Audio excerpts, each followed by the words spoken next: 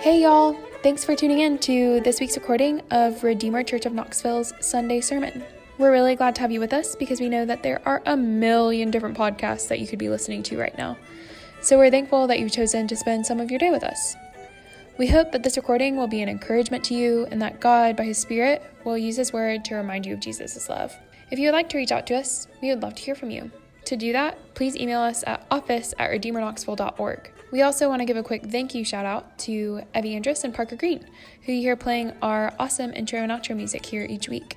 Lastly, if you'd like to support Redeemer in her mission to Urban and University Knoxville, please visit www.redeemerknoxville.org and look for the little give button in the top right corner. Thank you so much, and here is this week's sermon. Well, if you have a Bible and you'd like to follow along with me, you can do so by turning to Joshua chapter 8. Is this on? Yeah, it's on. We're going to be looking together at Joshua chapter 8, verses 30 through 35. You can follow along with me in the Bible that you brought. You can follow along with me in the Pew Bible that might be in front of you. You can follow along with me in your smartphone Bible. There are plenty of ways you can follow along, and it's also been provided free of charge in your bulletin. If you'd like to follow along there, you can do that as well. My name's Sean Slate. I'm the pastor here, and we are so glad to have you with us this morning because we know that there are a million different things that you could be doing this morning with your time. For instance, you could be getting ready for the TSSAA golf championships that are over in Sevierville, and today is the practice round, so you could be out hitting those golf balls. You could also be with RUF at their fall conference VolCon, where you could be at home recouping from the weekend's women's event, the Staycation, or you could be putting on your lederhosen and heading out to Schultzbrow, but you're not doing it because it's Oktoberfest.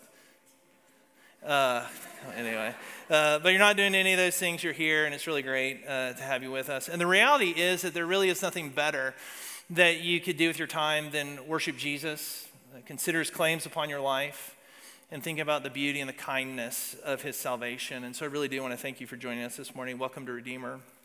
What is Redeemer? Well, Redeemer is a church, and what that means is that we're a community of people who are trying to learn how to love God, and we're trying to learn how to love our neighbor.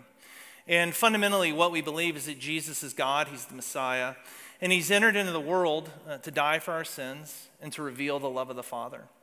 And so every week as His people, we gather together in His name to worship Him so that we might learn to rest in the love that God has for us in Christ. And as we rest in His love, we then become a people who love to get together in community. We love to play golf together. We love to put on our lederhosen together. But we really love to read the Bible and pray together so that we can remind each other of the great love that God has for us in Jesus. And as we rest in His love and as we remind each other of His love, we then become a people who delight to gather together in service so that together we might reflect the love of God to our family, to our friends, to our neighbors who are here in Urban and University Knoxville, and hopefully in some way it would spill out into the entire earth, right? That's who we are. We're people who are trying to learn how to love God, trying to learn how to love our neighbor as we rest, as we remind, and as we reflect. And so to help us do that, we're in this series that we've entitled, Great is His Faithfulness, Reflections on the Book of Joshua. And just as we've said each week, this is a hard book. I mean, it's tough, it's complicated, and it is a book that's filled with failure. It's a book filled with hopes and expectations. It's a book filled with conflict and war and judgment and anger, and we've looked at many of those things. And what some of us feel as we come to this book is it feels so culturally distant, and some of us might say it feels so Old Testament. But what I hope for each of us is that as we go through this series and as we look at this book week by week by week, what we'll see over and over and over again is that God is faithful. That God is faithful. That's the point of Joshua. That's the point of the Bible. That God is faithful. And so this morning what I want us to consider is the faithfulness of God as our covenant God, all right? The faithfulness of God as our covenant God. So with that in mind, let's look together. Joshua chapter 8, verses 30 through 35. At that time, Joshua built an altar to the Lord, the God of Israel, on Mount Ebal, just as Moses, the servant of the Lord, had commanded the people of Israel. As it is written in the book of the law of Moses, an altar of uncut stones upon which no man has wielded an iron tool. And they offered on it burnt offerings to the Lord and sacrificed peace offerings. And there, in the presence of the people of Israel, he wrote on the stones a copy of the law of Moses, which he had written. And all Israel, sojourner as well as native-born, with their elders and officers and their judges, stood on opposite sides of the ark before the Levitical priest, who carried the ark of the covenant of the Lord, half of them in front of Mount Gerizim and half of them in front of Mount Ebal, just as Moses, the servant of the Lord, had commanded at the first to bless the people of Israel. And afterward, he read all the words of the law, the blessing and the curse, according to all that is written in the book of the law. There was not a word of all that Moses commanded that Joshua did not read before all the assembly of Israel, and the women and the little ones and the sojourners who lived among them. This is the word of the Lord. Would you pray with me now for the teaching? Heavenly Father, we are thankful for this your word, that you're a God not hidden, nor are you silent, but you're one who delights to reveal yourself to us. And so it's our prayer now that as we attend unto your word, that in your kindness and in your mercy, you by your Spirit would attend unto us, that we might see lovely, beautiful things of your faithfulness to us. We pray this in Jesus' name. Amen. You know, as Christians, we talk a lot about having a relationship with God, right? But what does that mean? What is that relationship with God really like? What is it all about? And it seems to me that many of us relate to God, as Jacques Ellul might say, as a technique. That God's a technique to get the things that you want. Any of you men who are in our book reading group, if you're reading Seculosity, this is what Dave Zoll calls seculosity. And what this means is that we relate to God as a means to an end. Right? We tend to relate to God as a means to an end. And so as Chance the Rapper says, as the blessings go up, right, the blessings come down. We bless him in order to be blessed. And for many of us, God just becomes this technique. He's this tool that we use to get the blessings that we already desire. And I think that this is kind of the way we function in the world, not just with God, but in the world itself. I mean, so think about it this way. Imagine yourself sitting on your front porch in your porch swing with your children, and you're reading a book to them. And someone came up to you and they said, well, why are you reading? Why are you sitting on the porch reading a book? I mean, you could be doing so many other things. What are you doing? Why would you do this with your children? You could say, well, I mean, studies show that children whose parents read to them do better in school and succeed in life. And so what's happening there is that spending time with your children and reading a good book with your children is just a technique for something else. But isn't sitting on your porch reading a book with your children good in and of itself? Isn't that enough? Or spending time with people just a technique to get something else? And surely I hope that we can live in a world where reading and spending time with people isn't just a means to an end. And that's the way it is with God. God isn't intending to show us that he's a means to an end. He's the blessing itself. That God isn't just a way to get life that you want. God is life itself. And I think that this is important for us to keep in mind, especially as we come to a passage like this, because we can easily come to this passage and see a technique for getting blessing. We come to this passage, right? There are these two mountains. Verse 30, there's Mount Ebal, the mountain of cursing. Verse 33, there's Mount Gerizim, the mountain of blessing. And as you look at Mount Ebal, there the curses are read for disobedience. As you look at Mount Gerizim, the blessings are read for obedience. And it would be easy to think, I want the blessing, not the cursing. And the way to get the blessing is to obey. And sadly, I think that this is how many of us think about Christianity, or at least it's how we talk about Christianity, right? Be bad, get cursed. Be good, get blessed. But when we think about our Christian life, or when we think about our life with God in this way, what we see is that the motivating factor for life with God is all about avoiding and achieving. But here's my question. Where is God in all of that avoiding and in all of that achieving? Because surely Christianity is more than just avoiding and more than just achieving.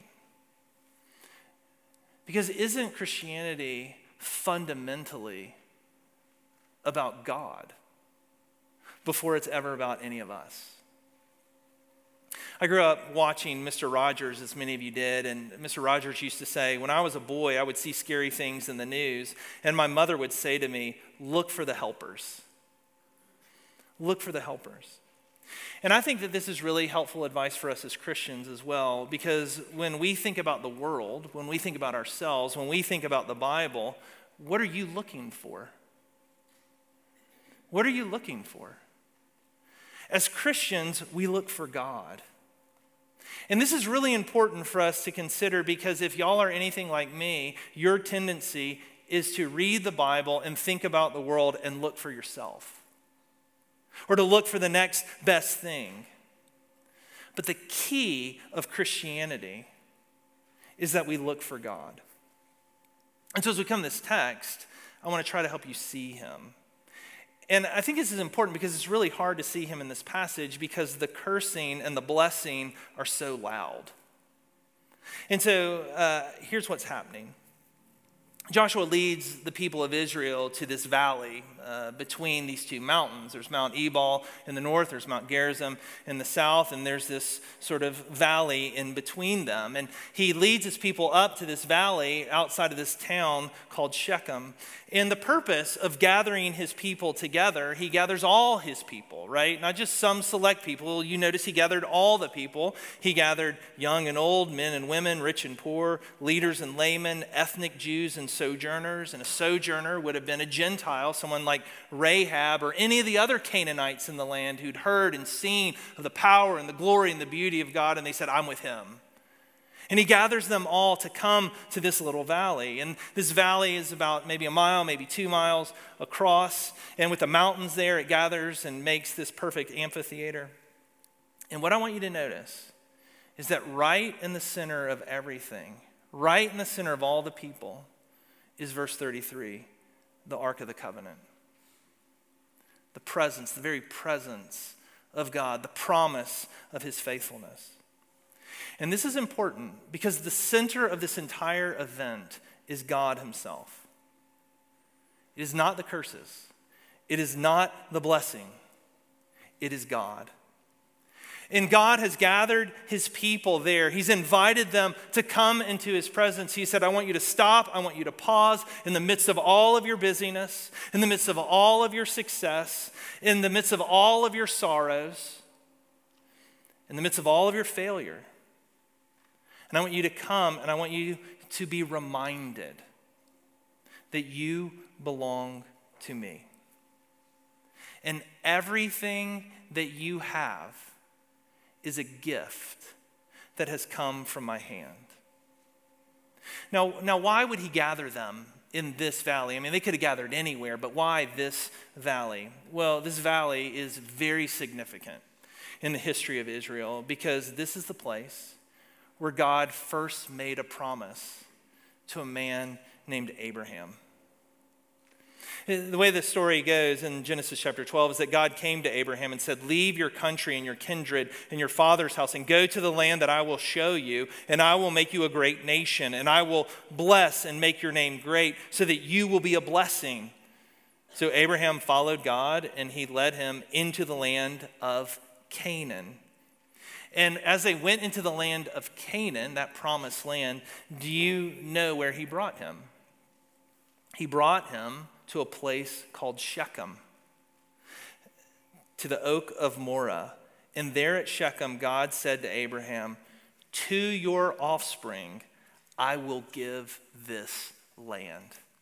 This is amazing.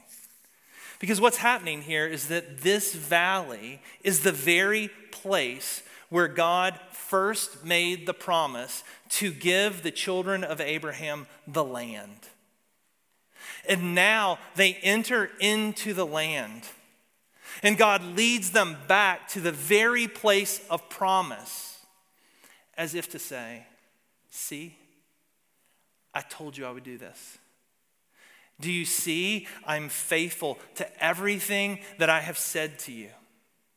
I am giving you this land. I am your God, and you are my people.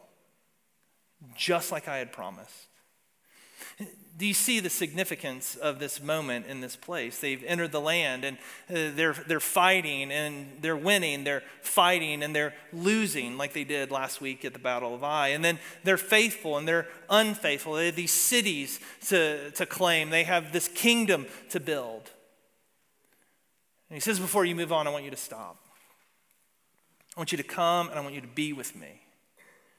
I want you to rest in my promises. I want you to remember that I have given you these things as you go out to fill the land.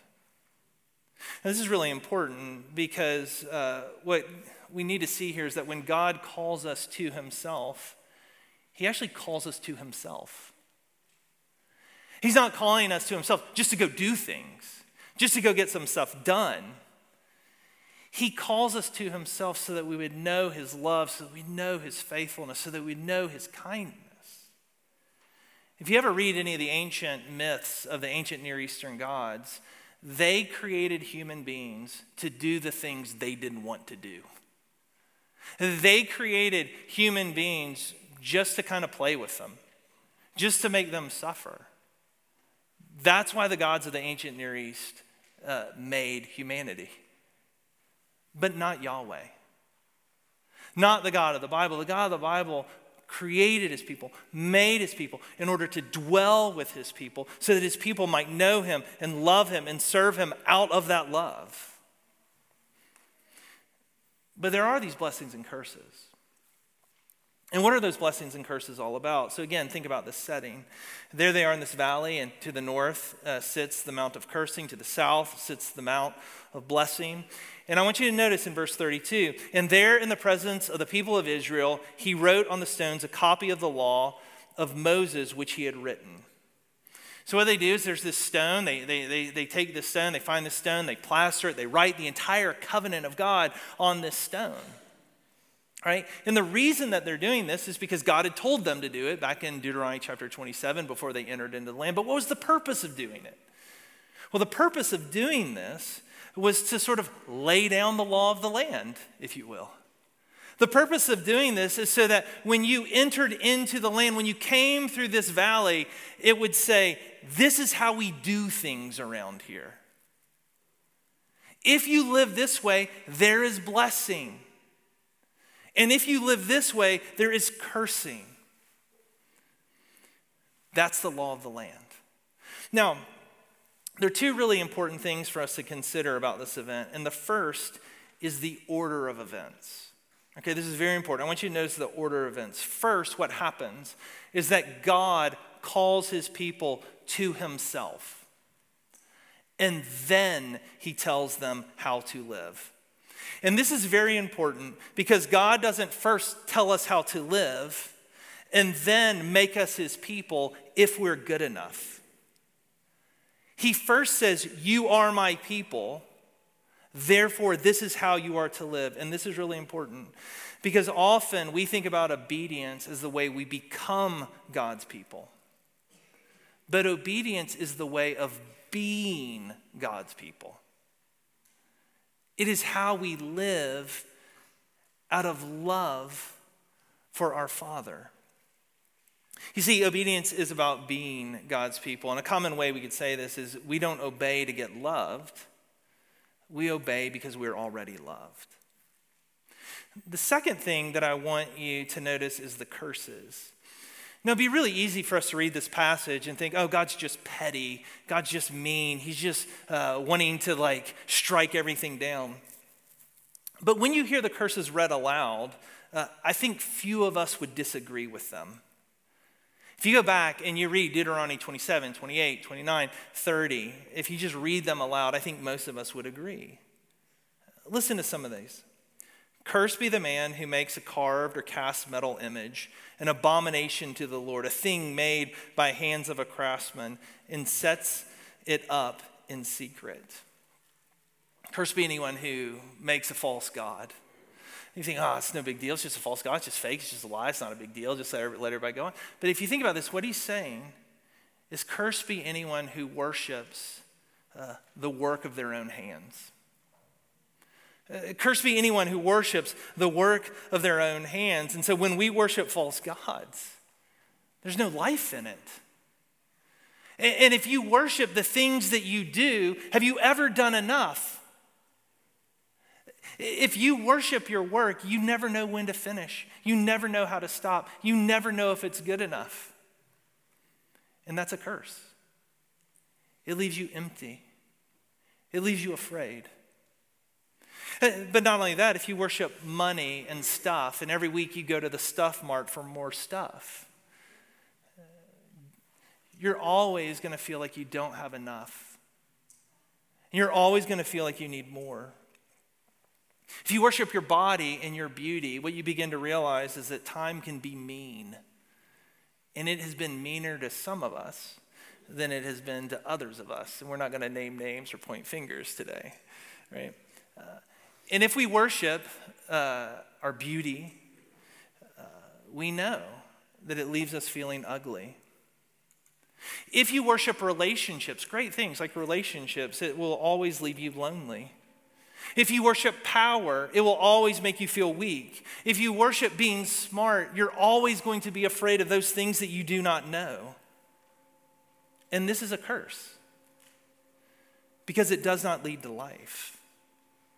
It leads to anxiety and to insecurity. And then he goes on, cursed be anyone who moves his neighbor's landmark. It's like cursed be anyone who moves the boundaries of someone's land. If you've ever watched Yellowstone, you get shot for things like this. You get taken to the train station for things like this. Right? Cursed be anyone who perverts justice. Cursed be anyone who lies with his father's wife. Cursed be anyone who lies with an animal. Cursed be anyone who lies with his sister. Cursed be anyone who lies with his mother-in-law. Cursed be anyone who strikes down his neighbor in secret. Cursed be anyone who takes a bribe and sheds innocent blood. Cursed be anyone who does not conform to the words of this law by doing them. And here's my point. These cursings are cursings because these ways actually lead to death. They actually pervert justice. They actually promote violence. They actually take advantage of the poor and the vulnerable, and they destroy society. And they do not reflect the character of a God who is merciful and compassionate and kind, who feeds the poor and heals the sick and welcomes the orphan and frees the slave. And then if you think about just the 10 commandments, no idols, no images, no taking the Lord's name in vain, you should rest, don't disobey your mom and dad, no murder, no adultery, no stealing, no lying, no coveting. And if we think about this, as Christians even, we would say, yeah, that would be a pretty good existence. That would be a nice society to live in. And when we disobey any of these words, does it not bring sorrow? Does it not bring disappointment? Does it not destroy societies? And what God is saying is this. He's saying, look, the way of disobedience, the way of these curses actually leads to death. It actually leads to cursing. And that should not be the way of my people. Why should the way of cursing not be the way of God's people? Because God's people were called out by him to be a blessing. He's saying, do not walk in the ways of the curse, because you were made and called to be a people of blessing. And so he says, listen to my voice. And if you read through the passage, it's amazing. You'll see he mentions the word of God, verse 31, 32, 34, 35. He mentions it over and over again. And what I want you to see is that the people of God are to listen to the voice of God because it's God's voice.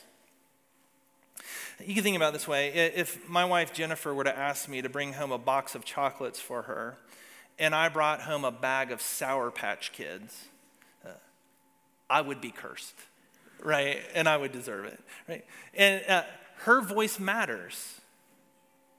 And her voice matters because it reflects her heart, it reflects her, it reflects the things that she loves.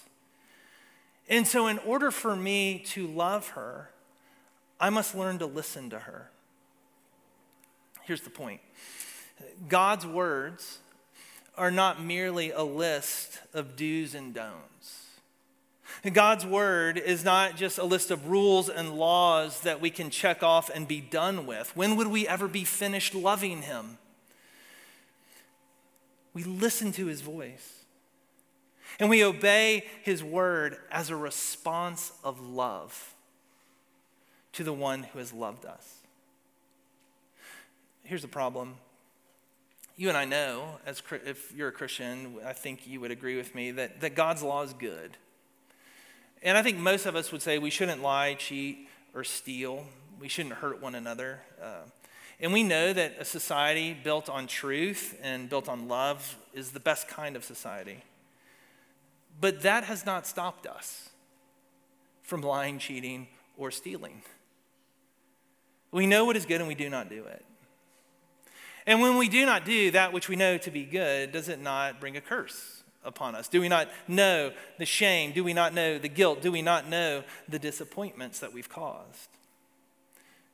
And so what is it that we're supposed to do with that? I want you to notice that God had Joshua build the gospel into the mountain of cursing. Look at verse 30. At that time, Joshua built an altar to the Lord, the God of Israel, on Mount Ebal, just as Moses, the servant of the Lord, had commanded the people of Israel, as it is written in the book of the law of Moses, an altar of uncut stones upon which no man has wielded an iron tool. And they offered on it burnt offerings to the Lord and sacrificed peace offerings. Now, this is amazing because there's no altar on the mountain of blessing, but there's an altar on the mountain of cursing. And that altar was made of stones that were untouched by human hands, as if to say, we do not come to God by the work of our hands. We come to God by what he supplies. And so on this altar, they then offered these burnt sacrifices, these burnt offerings. And the burnt offering was the offering of an animal in our place to bear the curse for us so that we might be forgiven. And so as you look at the burnt offerings, what you're seeing is that the animal is taking the curse that we deserved. And then that animal, as it is being sacrificed, is fully consumed. And when the animal is fully consumed by the fire, the curse is gone, as if to say, it is done, and you are forgiven. And so now imagine you're at this event, and the curses are being read, and as they're being read, you're hearing them, and you think, guilty, guilty again, guilty again. What do? You look to the altar. You look to the sacrifice. And here's the point that's happening here is that God wants to silence the curses. And this is really huge because God is providing the sacrifice for the curse that we deserve. And so, in a sense, what's happening is that as the curses are being read, God is saying, don't sin, don't sin, don't sin, don't sin. But if you do, look to the sacrifice. It's really amazing because what's really happening here is that this is a physical, tangible manifestation of 1 John chapter 2. My little children, I'm writing these things to you so that you may not sin. But if anyone does sin, we have an advocate with the Father, Jesus Christ the righteous. He is the propitiation for our sins. And what this is saying is don't sin, don't sin, don't sin. But if you do, God's provided a sacrifice. And that sacrifice is Jesus, the one who bore the curse for our sins. Now, this is really important for many of us to hear because for many of us, the loudest thing that we hear are the curses. The loudest thing you hear are the curses. And so when you think about your life and when you think about God, all you hear is him cursing you. saying, you're not good enough, you're not smart enough, you don't do enough, you're not disciplined enough, you're a failure, what is wrong with you, why are you so weak, why are you so embarrassing, get it right, shape up, or I will get you. That is the curse that you are hearing over and over again. And the reason the curses are screaming at you is because you are unwilling to look to the sacrifice. Please listen to me. The curses are real. And that is really why Jesus died. Because he was cursed for us. And because he was cursed for us, he no longer speaks curses to his people. In fact, he says, when you hear the curse, turn and look to the altar, because he has silenced them. But it wasn't just this burnt offering that was being offered. I want you to notice as well that he offered this peace offering. And a peace offering is really different from a burnt offering. And a peace offering is a joyful offering that confirms that God is at peace with us. And so when the burnt offering has been made and it says you're forgiven, our tendency is to think, okay, I'm back at zero. Now I got to be good until he gets me. But what the peace offering is saying is, come and feast with me. You are mine. You are loved by me. The curses are silenced. Do you see this? And the blessings are beginning to flow as the Father feeds us. And many of you need to hear this, because the dominant voice that you think that you hear from God is do better. Do not mess up again. And what you think is that God just tolerates you and puts up with you. The peace offering tells you something different. The peace offering says God is at peace with you. And he loves you, and he wants to feast with you, and all of his blessings are for you. And so what I hope you're beginning to see is that our relationship with God is personal. And by that, I don't mean private. By personal, what I mean is that God, as a person, actually wants to relate to you. He knows you. He leads you. He is faithful to you because he loves you. And this personal nature of God is seen more clearly if you'll allow me to zoom out from this story for a few minutes. I think it's pretty cool. You might too. So when you think about it, we see these two mountains, and at the foot of each of these mountains, there are thousands of people, right? And then right in the middle of all those people is the Ark of the Covenant. And the Ark of the Covenant is the symbol of God's presence and his faithful love for us. And so what's happening at this event is that the curses are being read out over the valley as if to fall down upon the ark. And then what's happening from the Mount of Blessings, the blessings are being read out as if to fall down upon the ark. The ark is taking the blessings. The ark is giving the blessings. Now fast forward with me into John chapter 4, and we're in the New Testament. And there in John chapter 4, Jesus is going through this area called Samaria, and he comes to this town called Sychar. And the town of Sychar is near that field that Jacob gave to his son Joseph, and it was there in that area that Jacob dug his well. Now what's really interesting is that another name for Sychar is Shechem. So this is fascinating. So Jesus goes to the very same place that Joshua brought the people of God so that they might hear the blessings and the curses from God. And you might remember that when they gather there at Shechem, and they gather there at the well, Jesus sees this woman there at the well. We know her as the woman at the well. And he asks this woman for a drink of water. And the woman says to him, how is it that you, a Jew, ask for water from a woman, a Samaritan like me? And Jesus says, well, if you knew who it is that is asking, you'd have asked me for water, and I would give you living water, streams of living water that will refresh and give life and blessing to you. And you remember the story as they begin to talk, Jesus begins to reveal this woman's thirst. And here's a woman who's been married 5 times. She's living with a man who's not her husband. And in a sense, this is a woman whose life really had been cursed. I mean, she'd loved and she'd lost. She'd failed. She'd been unfaithful. She's lonely. She's thirsty. She comes at the wrong hour of the day. She comes by herself, and she's longing for blessing. And where is it that this woman seeks to find blessing? She's been looking for blessing in the arms of men. She's been looking for blessing in the attention of other men. And over again, as she's seeking this blessing, she finds herself tired and thirsty and alone. We might say cursed. And as they talk, it begins to get a little too vulnerable. It begins to get a little bit too intimate. And she begins to change the subject. And she says, Jesus, you know that our fathers worshiped on this mountain. Do you know where she was pointing?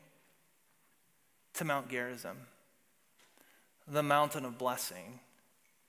Because everyone wants to be blessed.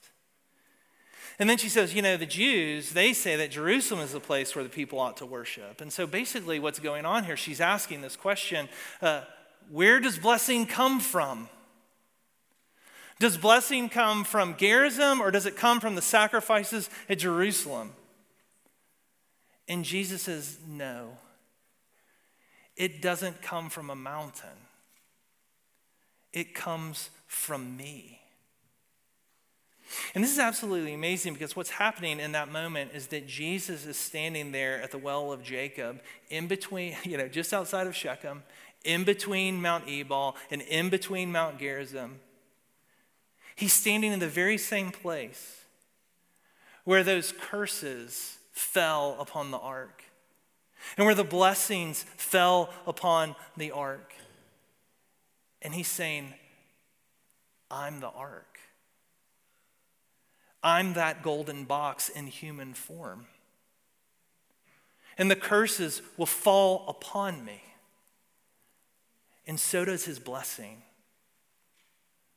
So that through me, his blessings might flow out to all of my people. That's the point of the cross, right? That there at the cross, the curse fell upon Jesus. There on the cross, Jesus was cursed in our place. He is that sacrifice. He's that burnt offering for us. We lied. He was cursed. We have stolen, and he was cursed. We have been unjust, and he was cursed. We love money more than we love God, and he was cursed. We've ignored God's word and followed our own, and he was cursed. We have not loved our neighbors as we love ourselves, and he was cursed.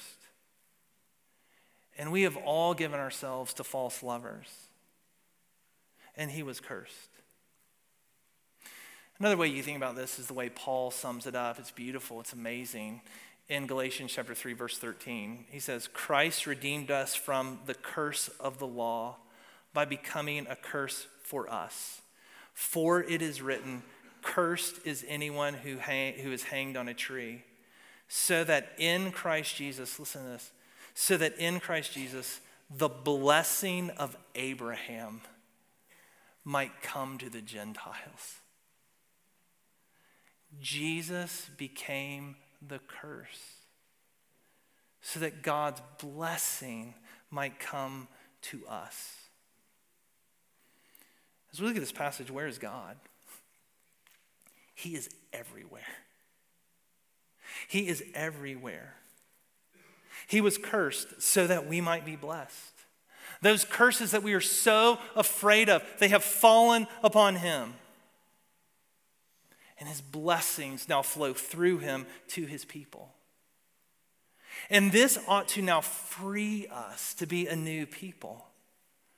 A people no longer paralyzed by the fear of the curse. A people no longer striving to achieve his blessing. Because it's finished. The curses are done. The curse has been silenced. And the blessings are secured. There is no reason for fear. There is no reason to achieve. It is complete in Christ himself. And so he says, look to me. I am the one that holds all of this together. And it is in me that the curses flow, as we sing at Christmas, as far as the curse is found. And that's exactly what this table is all about. Because as we come to this table, we see the body and the blood of Jesus, which have silenced the curse of God. That body and blood that reminds us that Jesus is both the sin offering and he is the peace offering. And he says, you can come to me because you are forgiven. But not only that, I want you to come to me because you are loved. And come and feast upon me. You don't come to this table avoiding. You don't come to this table trying to achieve anything. You come to be with him because he is enough. And so I invite you to come and to eat.